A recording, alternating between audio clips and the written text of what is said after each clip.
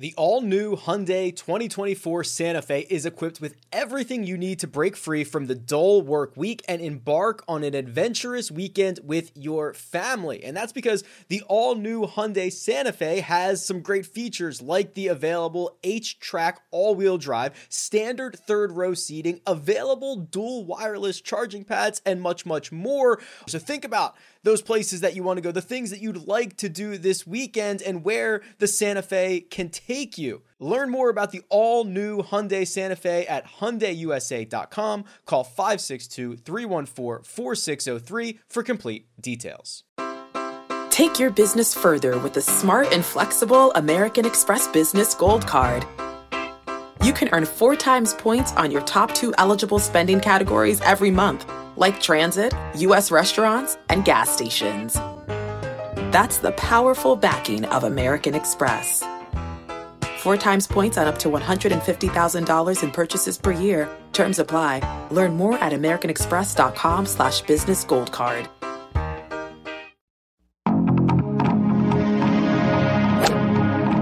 Freaking first cut. Golly. Round 4 recap for this week's Farmers Insurance Open. Joining me to break it all down, Greg Ducharme is here. Hello, Greg.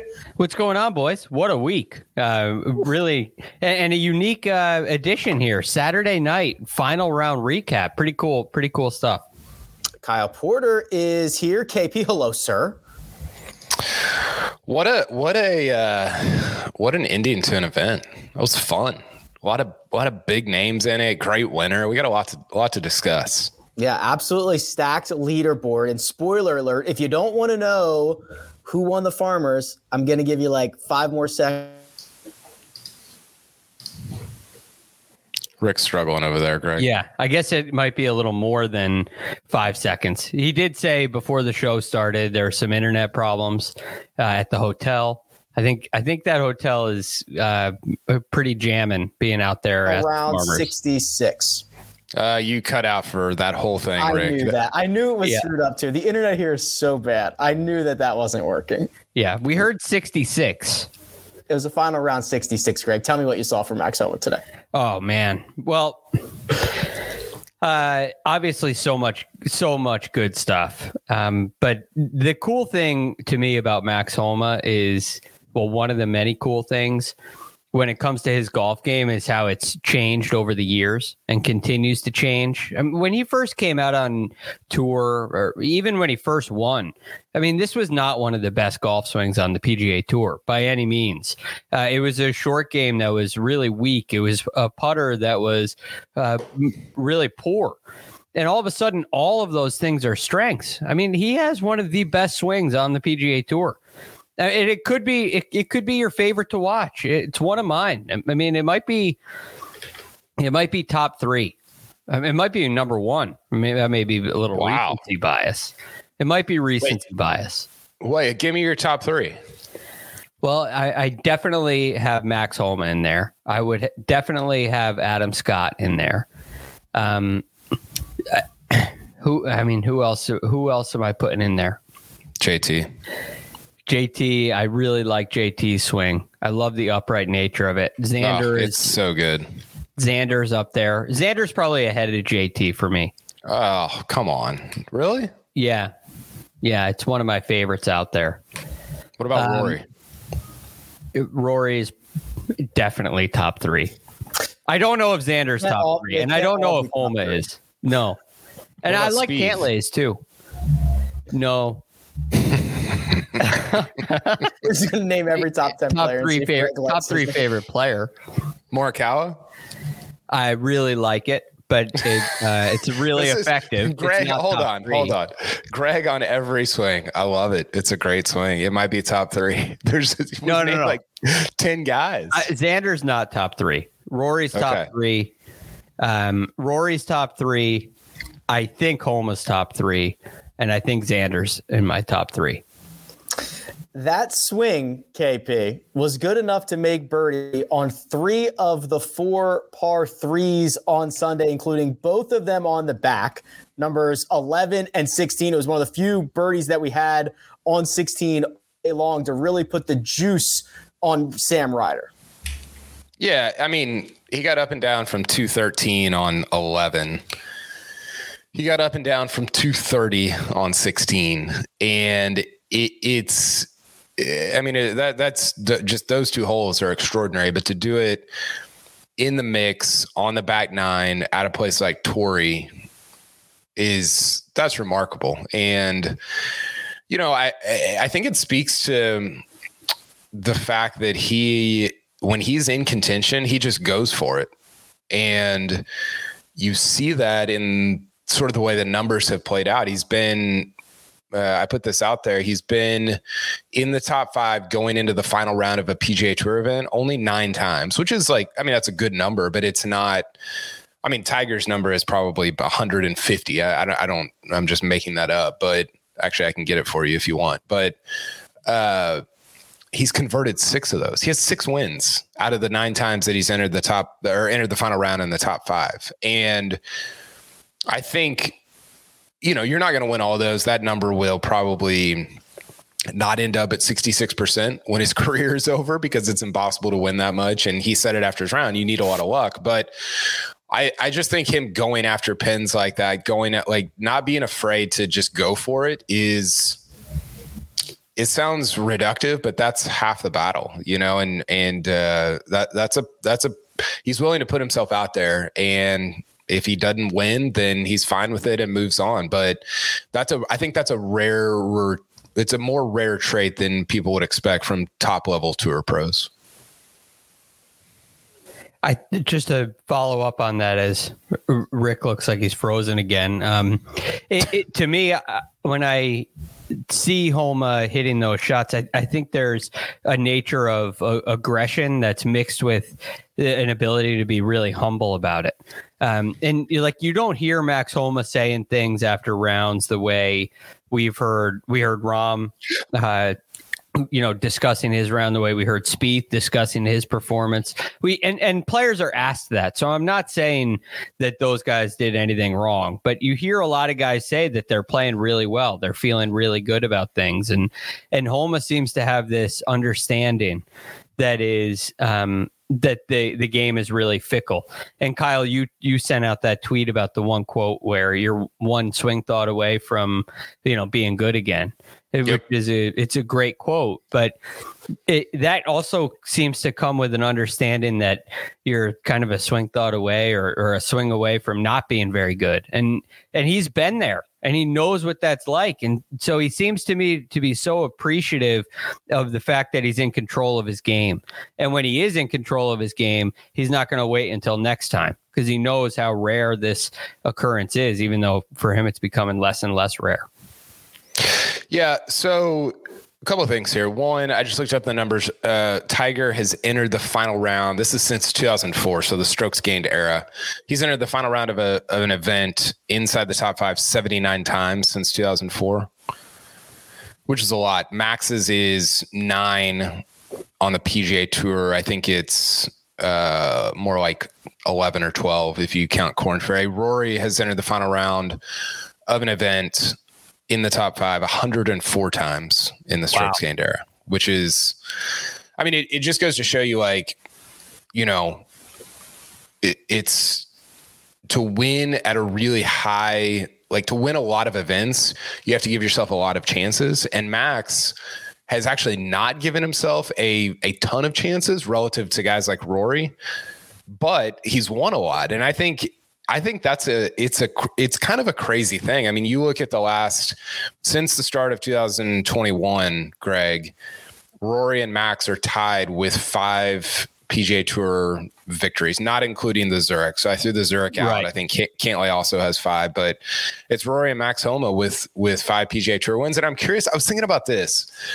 Who are the guys, throw out the world rankings, throw out the data golf rankings, throw out everything. Just are there how many guys do you think are better than Max Homa in the world right now? Oh man, he kind of makes that question really difficult, because when you analyze his game, you think, Tony Finau has more firepower than Max Homa, just simply because he's longer. Xander has more firepower than Max Homa, or so we think. Rory, Rahm, Scheffler, JT, Spieth, these guys that have accomplished these things before and contended in majors, we would put ahead of Max Homa. But as he continues to win, like where does the contention and the winning kind of match up? Like is the winning percentage more important, or is the number of times in contention more important? Because I think Tony Finau is a really good comparison. It's a good point. Yeah, because he's always there, and it feels like. And it started to happen. It feels like those numbers, those averages that you were talking about, are going to turn in Finau's favor. Are they going to turn away from Homa's favor? Mm-hmm. Yeah. That question's out there. That's really interesting. Do you really think Spieth is better than Max Homa right now? No, I don't. I don't think JT is better than Spieth right now. I know he then Homa, longer term he is. Yeah, then Homa. Exactly.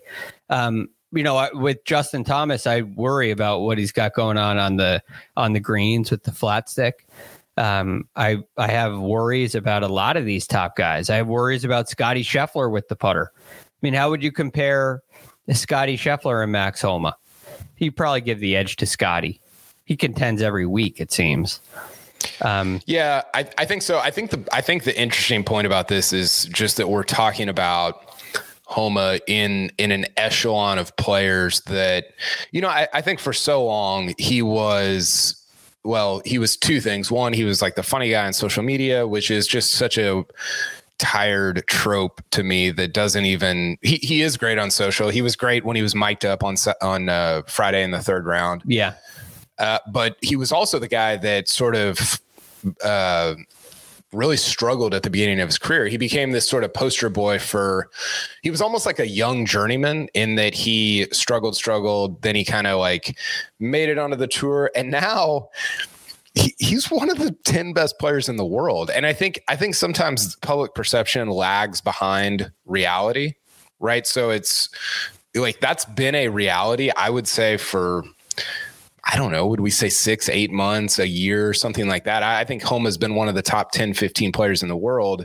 And I don't know that public perception has like my dad's perception. I don't know if it's caught up with that. Now, if he goes out and wins the Masters, it will. If he goes out and wins the US Open at LACC, it will. But I mean, it's a big time win. Some of Homa's wins are, the Fortnite, whatever that tournament is called, was that's a good win, but it's not the Farmers over Finau and Rahm and Jason Day and all these guys. And I was just I'm really impressed with the career that he's built. It's not like he got to 30 in the world and kind of just plateaued. It's not like he got to 20 in the world and plateaued. Max Homa by the end of the year could be a top 5 player in the world. What do you think what's Max Homa's ceiling? Well, we got to see what he can do in majors. And that's the next step for him. And what I find to be so curious about Max Homa, or so fascinating, is how he really has developed. Like you said, he goes from this journeyman tour play, and he really is.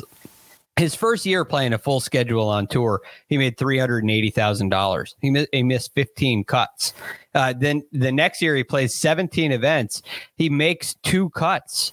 Misses 15. He makes $18,000 on the PGA Tour in 16 and 17. And then in 19, the very next year, he wins. And that kind of solidifies his position on tour. And he starts to just build a little bit more every single year. He goes from 2 top 10s to 4 top 10s to 5 top 10s to 5 top 10s. He's got 2 so far this year, but I wouldn't be surprised if that number exceeds 5. Along the way, he has that President's Cup last year where he goes 4-0. He went 4-0. That's a really big step, making the team and being a key component on a national cup team like that. That's another statement that he is one of those top 10 players in the world, like you talked about. So the majors are lagging behind. And I think that's a huge factor in what his ceiling is. But do you think he can win one?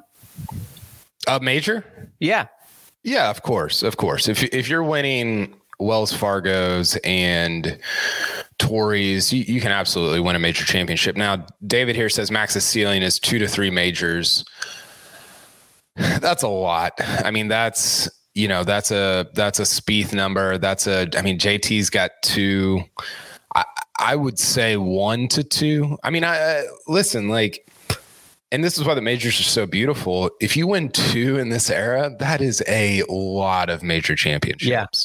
Because it means usually, not always, but most of the time, it means you've put yourself in the mix for like 5 or 6 or 7 of them, right? Which is a ton if you're kind of mixing it up and you're in it on Sunday.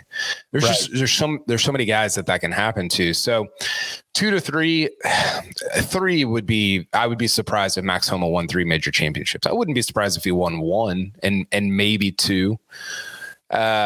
So I don't know. I've got 2 more things on Homa before we kind of move on to some other stuff. I guess the first thing, and they're talking about this on the broadcast, Greg, and I'd be interested in your opinion on it. I think it was Trevor Immelman was talking about how Homa just doesn't have a lot of holes in his game. I'm curious about, from your perspective, you talked about his swing. He's really good with driver. His short game is tremendous. What part of his game are you most impressed by? The short game, I would say. Well, I'm impressed with the short game the most because of its improvement. You look at his around the green stuff, and it was really bad for a while. And I thought it was something. I mean, in 2021, he's 157th on tour around the green, and every year before that, he's outside the top 150. I mean, 175th at times. And now all of a sudden he's 42nd this year. But what has happened since he won the Wells Fargo last year, when you look at what he's done around the greens, it's like a complete switch. The switch has really flipped, and he's been a really good gainer in that area. So I'm really excited about that for him, and I think it's a absolute strength of his game. The putting is another thing that has gone from do you remember these conversations we used to have where Max Homa would gain strokes putting and win? It was like if he had a week where he gained more than 2 strokes putting, he would win. And that has really shifted. And it shifted to he putts really well quite often. So I think those 2 areas have completed his game. But I mean, you look at some of the shots, really, when you watch him play without looking at history, the most impressive thing about his game is his ability to trust his shot shape, which you see at 16, right? Left hole location. God, what a shot. And then the tee shot at 17. Right. I mean, it's an early tee pickup. He starts it over the gorge and he knows it's cutting back. And there are examples of that all day long, but it makes it really hard to hide a hole location when you're willing to start it off the green the way he does, and fade it back in. He doesn't have to work it both ways. He can go hit his fade anywhere. And that's a good thing.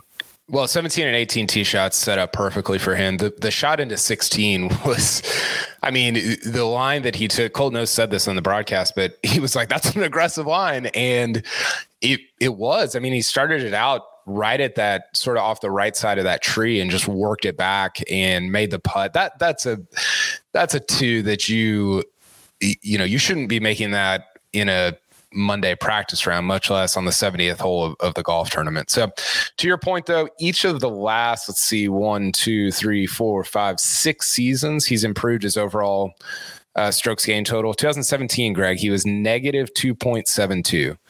And then he's negative 0.9, positive 0.1, positive 0.6, positive 0.65. Then last year he jumps all the way to positive 1.46, which is if you're not familiar with strokes gain, that's a really good number. If you're 2 plus, you're a top 5 player in the world. He's at 1.7 so far for this season. That's only 5 events. That'll jump to probably around 2 after winning Torrey. And he's been plus in every single category each of these last 2 seasons. So really impressive stuff from Max. Last thing I've got on him, Greg, is just this idea. And I don't know. I was thinking about this because we see such a schism between like the live guys and the PGA Tour guys. And there's this sort of narrative building, I think, among the PGA Tour guys where a lot of the guys that are really successful on the PGA Tour are also the guys that are the most open or willing to talk and willing to give you information, willing to be vulnerable, willing to do all of those things. We see this with Max on 13 on Friday in round 3 when he puts the earpiece in, he's talking on the broadcast. No, the players just don't do that. And he's willing to do it because he understands sort of the entertainment value of professional golf and of the PGA Tour. I think the thing that I was thinking about this, and I'm curious about your opinion, is it seems like you could make a case that the 4 or 5 best players in the world right now are also the best and most the best talkers and the most open players in the world. You talk about Rory, Rahm, Homa. I'm trying to think of JT. Like all those guys are really interesting talkers, and that just doesn't seem to happen very often in professional sports. And they have different perspectives too, which is really cool. I mean, while Rahm is open, he's very different from Rory.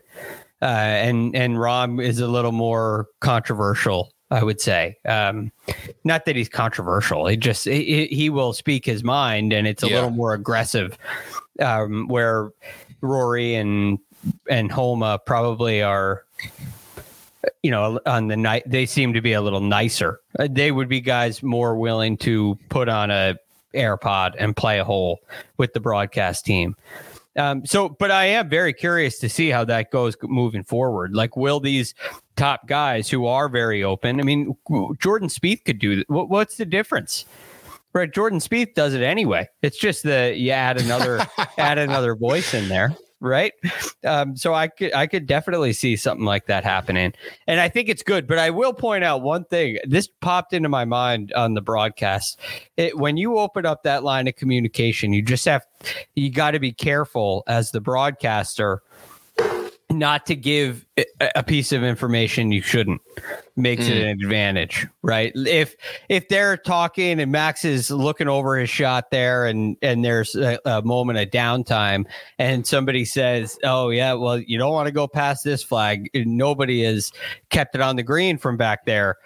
That may be it may create a little bit of a problem. So I just think they have to be a little cautious with that. Yeah, it's a good point. I think they did a good job, and I think the point of it is to just ask. And I think this is what a lot of people want. It's what I want, is to ask, hey, what are you trying to do here? You watch, I watched the JT and Spieth No Lane Up video where they play with them at Kapalua, and it's not a tournament, obviously, but they're playing the same course that a tournament was played on. And it's like, hey, you got 35 yards on this pitch. Where are you trying to land it? How are you trying to land it? Because those guys are so good. And I would put Homa in this category. They're so good at just talking, for lack of a better term, very nerdily about golf, right? Which is what we love. Like I love hearing that stuff. I think you love hearing that stuff. And I think absolutely those of us that are really into golf love hearing about trying to hit a 3-yard cut and hold it off, and the wind's moving this way. And that's fascinating. It makes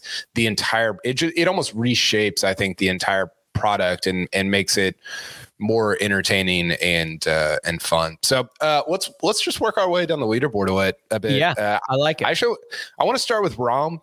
He dropped to T7, just a not very good Sunday. He had 2 great days in a row, gained 6 strokes on Thursday, gained 6 strokes on Friday, playing the North and the South respectively. It kind of just fell apart with him when he had to save a double there on, what was that, 5, I think? 5. Yeah. Any takeaways from Sunday, or just kind of inevitable that he wouldn't shoot 65 every single round this year? Yeah. Well, I mean, I guess we learned that he's human, right? And you saw some things kind of get a little frustrating for him. You saw some tee shots get offline a little bit. And this was a time I thought he lost some of that golf swing that he had the last 2 days, even though his numbers were really good tee to green. I thought it was a little looser tee to green than it had been. And then there's I mean, the numbers are going to say one thing about his short game, but the situation on 5, I imagine, took a really big hit there. And he left himself in some. I mean, he had to make an 8-footer, nearly a 9-footer for double bogey at 5. That was a dagger for him. And then when you're pressing on that golf course, it's so hard to force birdies. You cannot play it that way. So I think once he kind of made that double bogey, lost track a little bit, things got a lot more difficult for him. Yeah. Keegan Bradley finishes second, played a great back 9. He shot 32 on the back, 4 birdies, kind of made a little bit of a mess of 18. Didn't hit a very good approach shot there, but I want to a little mini trivia question here, Greg. Where do you think Keegan Bradley is ranked in the U.S. Ryder Cup rankings right now? Ooh, well, he won at the Zozo, which would count. So I would guess Keegan Bradley is ranked right now 13th. It's a good guess. He's ranked 11th, ahead of Xander, ahead of Patrick Cantlay, ahead of Tony Finau, ahead of Jordan Spieth, ahead of Aaron Wise, ahead of Billy Horschel, ahead of Bryson DeChambeau. That's going to be ahead of Patrick Reed. That's going to be a real, I think, conversation throughout the year. I mean, Keegan's obviously well known for how much he loves the Ryder Cup. He might be one of the few people that loves the Ryder Cup more than I do. And he's playing great golf. I think, there's a lot of things that people enjoy kind of clowning on Keegan for, whether it's the warm up or the unpacked suitcase from the Ryder Cup or whatever, but he's playing really good golf this season. And I think he's a pretty good character. We don't, there's a lot of guys are on the tour just not dial tones, but just don't have a ton of personality. And he's got some personality, whether you like him or hate him. I think it's fun kind of when he's mixing it up. I personally love watching Keegan in contention. And I get the gyrations that are a little, they bother people, but that is just pure competitive focus. The juice is flowing. I mean, I've seen Keegan play at Medalist. I saw him play a couple of holes here and there, and it looks completely different, right? It's way easier. The pre-shot routine is easier. I didn't see from this close, but I doubt there's that side eye green reading thing going on. But you see all that because he's so into it. And I love that aspect that this guy he is in the ring and he's mixing it up, like you said, and he's bringing it. And I think that's why he would be a really good Ryder Cup player. I know putting is a weakness. He led the field this week, by the way. Yeah. Which is pretty cool. I think he did also. Well, I guess they don't have it there, but I think he putted pretty well at the Zozo, which was not measured. Yeah, he would have had to. Yeah. That's how Keegan wins. But come Ryder Cup time, I would expect him to make big putts when he needed to, because of that energy, that the juices are flowing. He's on foreign soil, and I think Keegan would be eating that up and could be really valuable to the team. Yeah, great week for him. Colin Morikawa finished third, shot 369 on Sunday. He finished at 10 under, so 3 back of Homa. 1 back of Keegan. Was this a?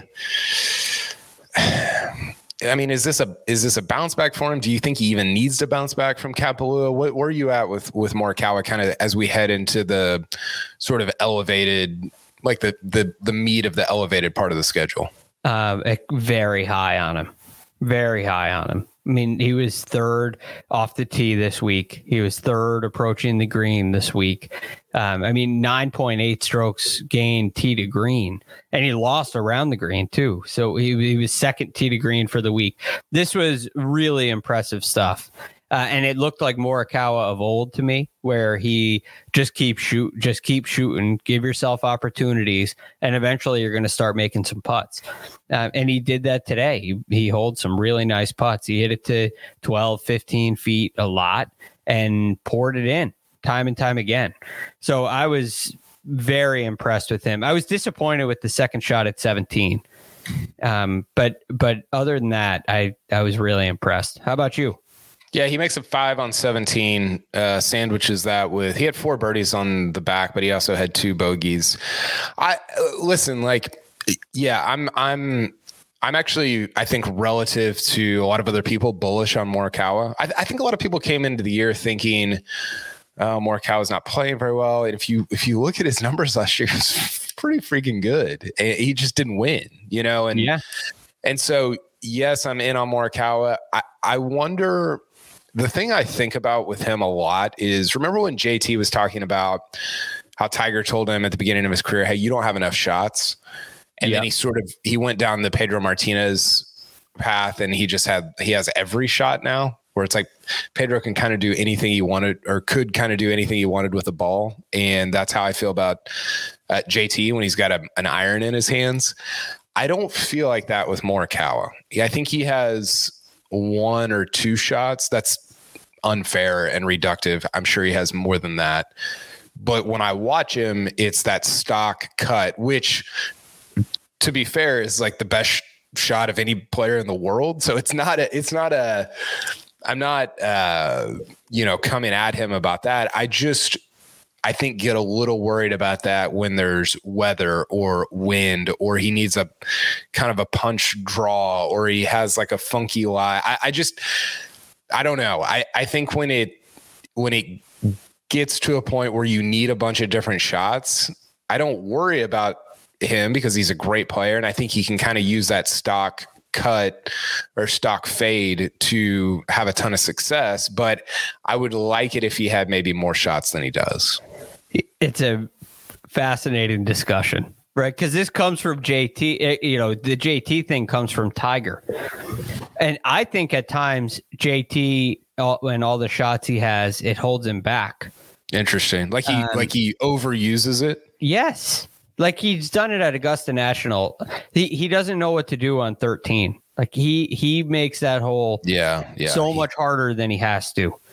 Because he tries to turn over that draw and like hit that kind of low running hook, and then he yanks it into the creek, and or hits it into the. Yeah, it's been a little bit of a mess for him. Yeah, and I think they get a little too extreme.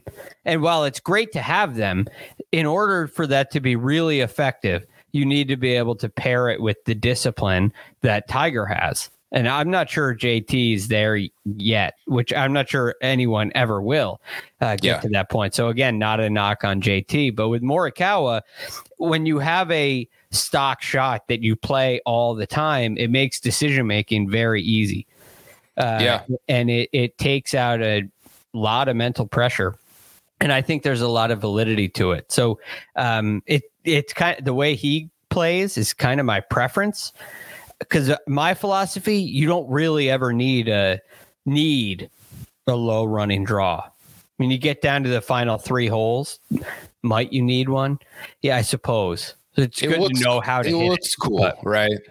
Yeah, of course it does. It's a little bit like Morikawa is a little bit like Mariano Rivera, where he's got one pitch, but it's the best pitch in the game. So you don't really need anything else, except I would argue in Morikawa's case. And again, I keep going back to, I followed him around at Southern Hills last year. It was windy on, I think it was day 2, maybe day 3, when it was like 40 degrees. But some of the shots he was hitting were just getting matumboed, like just getting batted away. And his sometimes inability to flight the ball gives me pause in. Now, not all these tournaments are played in bad weather or windy conditions or whatever. So I think 85% of the time you can use your Mariano Rivera cutter, and it's great. It works perfectly. It's just that other 15%. And a lot of times the major championships are played in those kind of conditions. I will say, if LACC is tame conditions, Morikawa is going to be a problem. I don't know what they've done up in Rochester at Oak Hill either, but I'm sure that golf course is a little bit different now. And I'll look into that a little bit, in the next couple of months. But based on, a Jason Duffner winning there, going head to head with a Jim Furyk, it seems like my recollection is that accuracy and precision iron play is kind of the key at Oak Hill. So Morikawa and Homa, I think, are really good fits there too. Yeah. Okay, let's do Sam Ryder real quick, and then we'll kind of move on to some of our bets. Sam Ryder shoots. What did he shoot? He was 3 over 75. Yeah, 75 on Sunday to fall out of first place. He finished T4 along with Sahith and Sungjae. Not super surprising given how few times he had been in that position. I will say it was a little bit surprising because it felt like at late in the game, it felt like it was either Sam Ryder or Homa because they were 4 clear of the field. You had Hideki, sort of. Keegan was maybe in there. Morikawa was kind of in the mix, but it really felt like Ryder and Homa, and then Ryder just completely fell off over those last 3 or 4 holes. Was there any takeaways from him? Yes. After Sunday's performance, he missed right. It's amazing when you look at what he did all day long. It was right rough. I mean, number 1, he hits it into the right bunker. Number 2, into the right bunker. Number 4, into the right bunker. Number 5, in the fairway, but on the very right side. And then on number 7, he's in the right rough. And then it happened again at 15. At 12, he hit it into the right bunker. At 14, he was the very right side of the fairway. And 15, he hits it into the right rough, isn't able to get a club on it, and ends up making double. So, I mean, there's a shot that's just plaguing him out there. And I think that's a really hard thing to overcome. And it definitely caught up to him. Although I thought he did a really nice job hanging on. But eventually that little errancy got him. Yeah. Ryder's interesting because he's somebody that I was looking at his numbers on, I guess, Friday. And just for his career, he's sort of the archetype for an average PGA Tour player, right? He's like a 0.0 strokes gain guy every year, which is, you can make a great living being a 0.0 strokes gain guy, right? Yeah. But I guess my point is, you're not going to get if you're Sam Ryder, you're not going to get a ton of beating Rahm and Finau and Homa and Morikawa at Torrey type chances. You might get 5 or 6 of those in your career, unless you make a leap. You could make a sort of Jimmy Walker like leap in your mid 30s. Usually doesn't happen with guys that are kind of where Sam Ryder's at, but it's got to be difficult. We saw this with Luke List last year. Luke List actually converted for his first PGA Tour win. I think it was 37 last year. It's got to kind of weigh on you emotionally to know, like, I'm not in that class of player and I don't get a lot of chances like this. And I had 3 or 4 holes that just kind of sunk me, and I don't know when my next chance is going to be. Yeah. Well, I'm sure he's hoping it's whenever he starts next, right? That's probably what's in his head, but you're absolutely right. I mean, they showed a graphic on Friday, round 3, where it was Ryder and his PGA Tour wins and everybody behind him, and everybody was over 5 wins, which was really cool. Homa was one of them. Morikawa was one of them, which it's amazing that they were both at 5. And then Rahm was up there, I believe, as well. And it was like, wow, he's got some heavy hitters right here behind him. Hideki in the mix, and it was... He was definitely, from a resume perspective, outclassed. But this kind of performance on Sunday could have happened to, it happened to Rahm, right? Yep. So no hard feelings on Sam Ryder. He's got to get that driver cleaned up a little bit. It was definitely a Charlie Hoffman at the Masters type of situation with Sam Ryder on in the second and third round. Okay, we're going to take a look at our bets, our Moneyball, our one and done here in a second. But first, let's take a break and hear from our partners. This episode is brought to you by Progressive Insurance. Whether you love true crime or comedy, celebrity interviews or news, you call the shots on what's in your podcast queue. And guess what? Now you can call them on your auto insurance too with the Name Your Price tool from Progressive. It works just the way it sounds. You tell Progressive how much you want to pay for car insurance, and they'll show you coverage options that fit your budget. Get your quote today at Progressive.com to join the over 28 million drivers who trust Progressive. Progressive Casualty Insurance Company and Affiliates. Price and coverage match limited by state law. Robert Half research indicates 9 out of 10 hiring managers are having difficulty hiring. If you have open roles, chances are you're feeling this too. That's why you need Robert Half. Our specialized recruiting professionals engage with our proprietary AI to connect businesses of all sizes with highly skilled talent in finance and accounting, technology, marketing and creative, legal, and administrative and customer support. At Robert Half, we know talent. Visit roberthalf.com today. Okay, we're back. I don't know. Producer Troy, do we have the bets pulled up? Greg and I actually didn't participate, but we are going to comment on them because we didn't participate. So we've got both matchups hit. Rick hit Scott Stallings over Harris English. Patrick hit JT over Mav McNeely. JT was kind of made the cut, but not really a factor guy this week. Didn't get any of the finished positions. Taylor Pendrith missed out on the top 20. Johnny Vegas missed out on the top 20. The one I want to kind of jump in on is Max Homa 22-1. That's, I think, our first outright of the year to hit. And it is. Rick had Morikawa at 18, which was kind of in the mix as well. And then the other one, Patrick has an opportunity to go 2 for 2 here. Thomas Peters is. Well, okay. So the Dubai Desert Classic is still going on. Round 3, I believe, starts tonight because there was some weather earlier in the week. So I believe Thomas Peters is T1 after round 2. It says round 3 on here, but I think it's after round 2, correct? I don't know what his official bet was. Right now, we're after they're going to be starting tomorrow morning. You'll see round 3. Yeah, so Thomas Peters right now is tied with Richard Bland and Michael Thorbjornsen.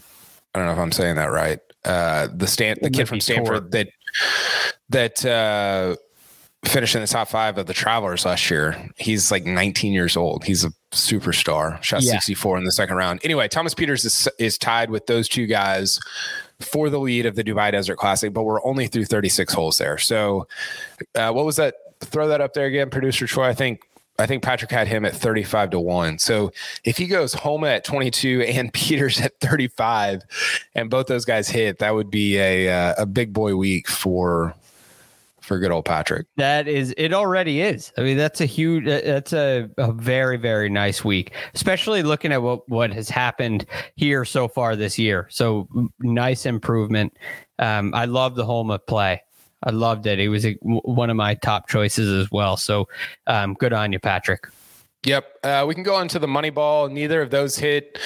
This one's tough. Rick had Hideki Matsuyama as top Asian, somehow lost out on that, even though Hideki was in second place with like 8 holes to go in this golf tournament. Sungjae gets him by a shot. Yeah, at the very end. Brutal. I mean, Sungjae scene. probably should have made that birdie putt on 18, but Hideki looked so good. Well, Hideki made 3 bogeys on the back and made a 6 on 18 for Rick to lose this bet. So that's a tough scene. And then the John Rahm outright, I don't like that at plus 450, although he was in it and just shot 74 on Sunday. So winners are just, it can't be a best bet. I just don't think an outright can be the most likely bet to hit. Yeah, that's difficult. Okay, let's move on to. Actually, we're going to take another break, hear from our partners, then we'll move on to close things out with the one and done. Okay, picture this: it's Friday afternoon when a thought hits you. I can spend another weekend doing the same old whatever, or I can hop into my all-new Hyundai Santa Fe and hit the road. With available H-Track all-wheel drive and 3-row seating, my whole family can head deep into the wild. Conquer the weekend in the all-new Hyundai Santa Fe. Visit HyundaiUSA.com or call 562-314-4603 for more details. Hyundai, there's joy in every journey. Knowing how to speak and understand a new language can be an invaluable tool when traveling, meeting new friends, or just even to master a new skill. But it's not always simple when you're bogged down by textbooks and structure classes. That's why so many people trust Rosetta Stone. Rosetta Stone is the most trusted language learning program, available on desktop or as an app. It truly immerses you in the language you want to learn, like Spanish, French, Italian, Chinese, and more. You won't just be studying English translations. The Rosetta Stone intuitive process helps you pick up a language naturally, first with words, then phrases, then sentences. Don't put off learning that language. There's no better time than right now to get started. For a very limited time, listeners can get Rosetta Stone's lifetime membership for 50% off. Visit rosettastone.com/rs10. That's 50% off unlimited access to 25 language courses for the rest of your life. Redeem your 50% off at rosettastone.com/rs10 today. Okay, we're back. One and Done was, I think, really interesting this week, Greg, because we had a lot of guys that were picked that were in it. So we'll start at the bottom. And actually, we had a comment from this gentleman earlier in the chat. If producer Troy can go find it. There we go. So Sia Nejad. I mean, we've only had 4 weeks here, Greg, and we've had 2 controversies already. So yeah. I was not on the podcast neither of us were on the podcast on Tuesday. I was at the PGA show. You were doing your thing. Apparently Sia Nejad did not get a pick in. And now he's saying my first cut one and done pick was made on Tuesday. It was Jason Day, and lawsuits will be filed if it's not counted. Wow. Well, I'm worried about the lawsuits. Where do we go from here? I thought we were pretty clear. I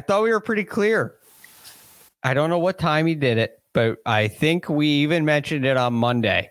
We'll have to check the tapes. I'm sure this will come up in Discovery, but I think we talked about how you get your pick in by Monday. Maybe that was Sunday. Now I'm having second thoughts. I don't know. I feel for you, Sia, but okay, so Sia is best. Yeah, here we go. Sia is now saying that the pick was made around noon because he didn't like the 8 a.m. deadline. Wow. So I mean, there's a couple. Was this civil disobedience or what? Well, there's a couple holes on my course that I don't like as par 4s. So could I just get to play them as par 5s? I guess you can if you want. I mean, that's kind of what Sia did, right? Yeah. I'm just going to do whatever I think is what we should do. And now, the flip side of this is that Mark kind of did what he wanted earlier in the year by turning in Rahm after the deadline. So, what does everybody get a mulligan? Well, I was going to say, is there like a January grace period for this stuff? That's an option. You could give it till January, but there's got to be a line drawn somewhere. If we want to help Sia out and throw him into the mix with Jason Day, man. Producer Troy, do you have a statement here? I mean, anything you say can and will be held against you, but do you have anything to say about this situation? I mean, the one thing that I could say is that on the Monday podcast, we did say it was due by 8 a.m. It was Monday. Okay. So, all right. That's it. That's all I think it's settled at that point. There's a due date established. He's on. I know he's not always on Sunday. He's not often on Sundays. He's always on Mondays. And we talked about it Monday. But we've also talked about how you can't change your pick after the Tuesday podcast, and yet we let Mark get away with changing his pick. Right. Yeah. So yep. And I look. Listen, here's my thing. I am pro January grace period. I don't think that Sia was nefariously studying the First Cut podcast on Tuesday morning to see who everybody else picked. And then taking somebody different. Well, he didn't take anybody different. He took the same guy that the rest of us picked on Tuesday. So I say, let him have it, give him the money, and that's it. Starting February, everybody has to abide. We need like the rule book turned in February 1 so that everybody knows what we're dealing with. So this is the last straw. This is it. Right, because it's January 28th. So Are we going to have a Tuesday pod? Are we going to have one more? What is next week?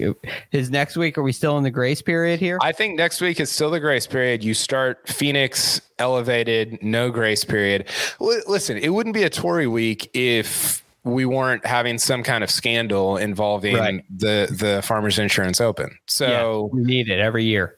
Give Sia the okay. You don't need to be. We're trying to help you out here, Sia. Don't get out over your skis there, buddy. Give Sia the money. I don't know how much. What did Jason Day earn? What was I don't have 282,000. Okay, so 282,000 to Sia. Are you good with that, Greg? Yeah, I'm good with it. Okay. Rick texted me. He's good with it. So okay, all right, great. Give it to Sia. Mark also got 282,000. I did as well. The fans did as well. Greg, you did as well. Yeah. The real story here. Patrick had himself a week. Patrick and Rick both had Max Homa. So they jump up into the 7-figure club. They're both over $1 million now. And actually Patrick's over 2 million. So we've got a leaderboard starting to take shape as we head into the elevated portion of the schedule. Yeah, it's quite interesting. Still a huge gap. I mean, these next couple, the elevated events, designated events are going to be enormous. And you can already see from this leaderboard why. And I was so in favor of Max Homa and Jason Day this week. And I went with Day because I felt like Homa was a guy I could use in an elevated event, and I didn't know if Day would have a better week than this. I agree. And so I am very happy for their win. On HQ this week, I had Homa as my winner besides Rom, and I had Day as my top 10 lock. And so I loved both of these guys. I think Homa's going to win a designated event. I mean, is he a better play here or better play at Riv? Well, I guess that was going to be my question is where I wouldn't have picked Homa this week. I didn't love him at Tory, but I do think he's very pickable for the elevated events. I just don't know which one. Is it Quail Hollow? Is it Riv? Is it Phoenix? Is it a playoff event? It's probably not a major. And so that leaves you with what, 6 or 7 options? Is it the players? I don't know. Yeah. I don't know which one to could throw it be him a in major? there for. There's a lot. But if you look at Jason Day, on the contrary, I don't think he's a playable option in any of those. No, I agree. If he is, you probably haven't done a great job with your planning. Yeah. I think I'm going to pencil in Morikawa for the U.S. Open, by the way, already. I think I'm just going to pick Morikawa for LACC. I like it. I mean, I want to do a little more learning about it, see what it's about a little more as we get closer. Yeah. But I get it. Okay.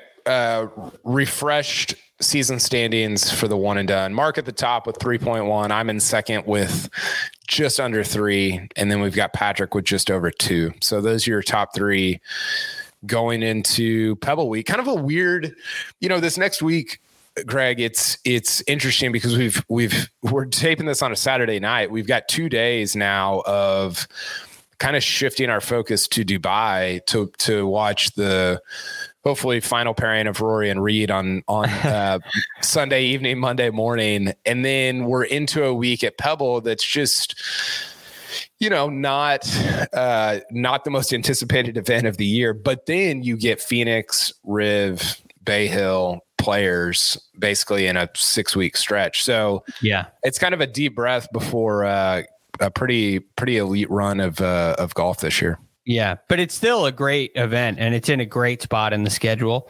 There's no football to compete with on next Sunday. And over the past couple of years, even with weaker fields, we've had great finishes. And I expect the same out of the AT&T Pebble Beach Pro-Am, but it'll just be a little taste compared to what we're going to get in the coming weeks. Are you in on moving more of the sort of January, February events to a Wednesday through Saturday finish? Absolutely. Yeah. I think you could do it for all of them. This is phenomenal, I think. I'm surprised that I'm sure there's a reason for it. I'm surprised that we haven't done it for Phoenix. Because Phoenix, it just feels it's a crazy week. I'm going to be out there.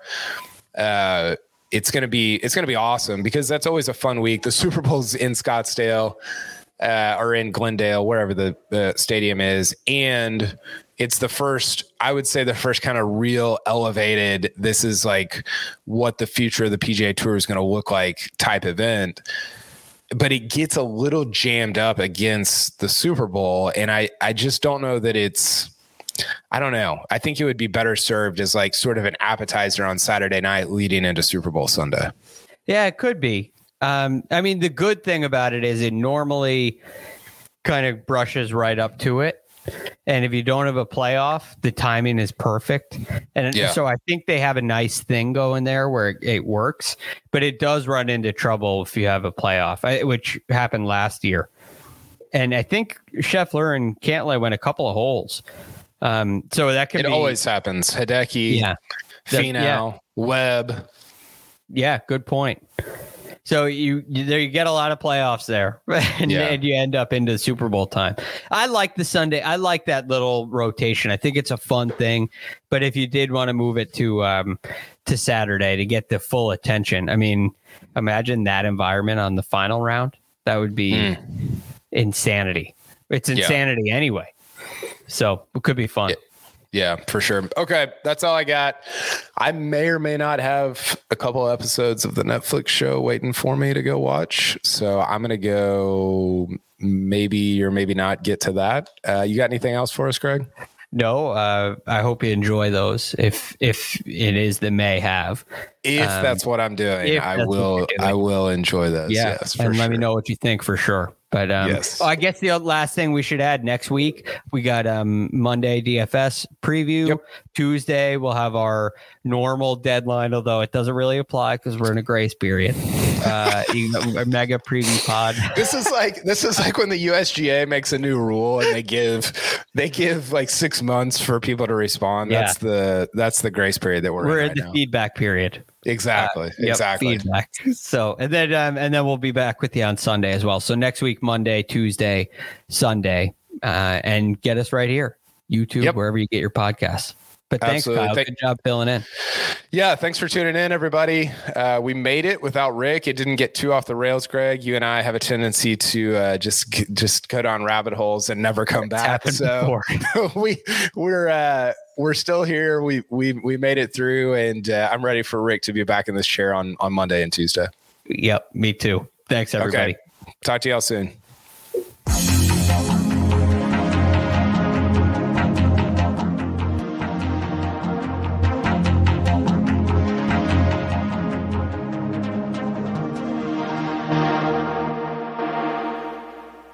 MTV's official Challenge podcast is back for another season. And so are we. I'm Tori Deal. And I'm Anissa Ferreira. The wait is over, guys. All Stars 4 is finally here. And this season takes it to a whole new level.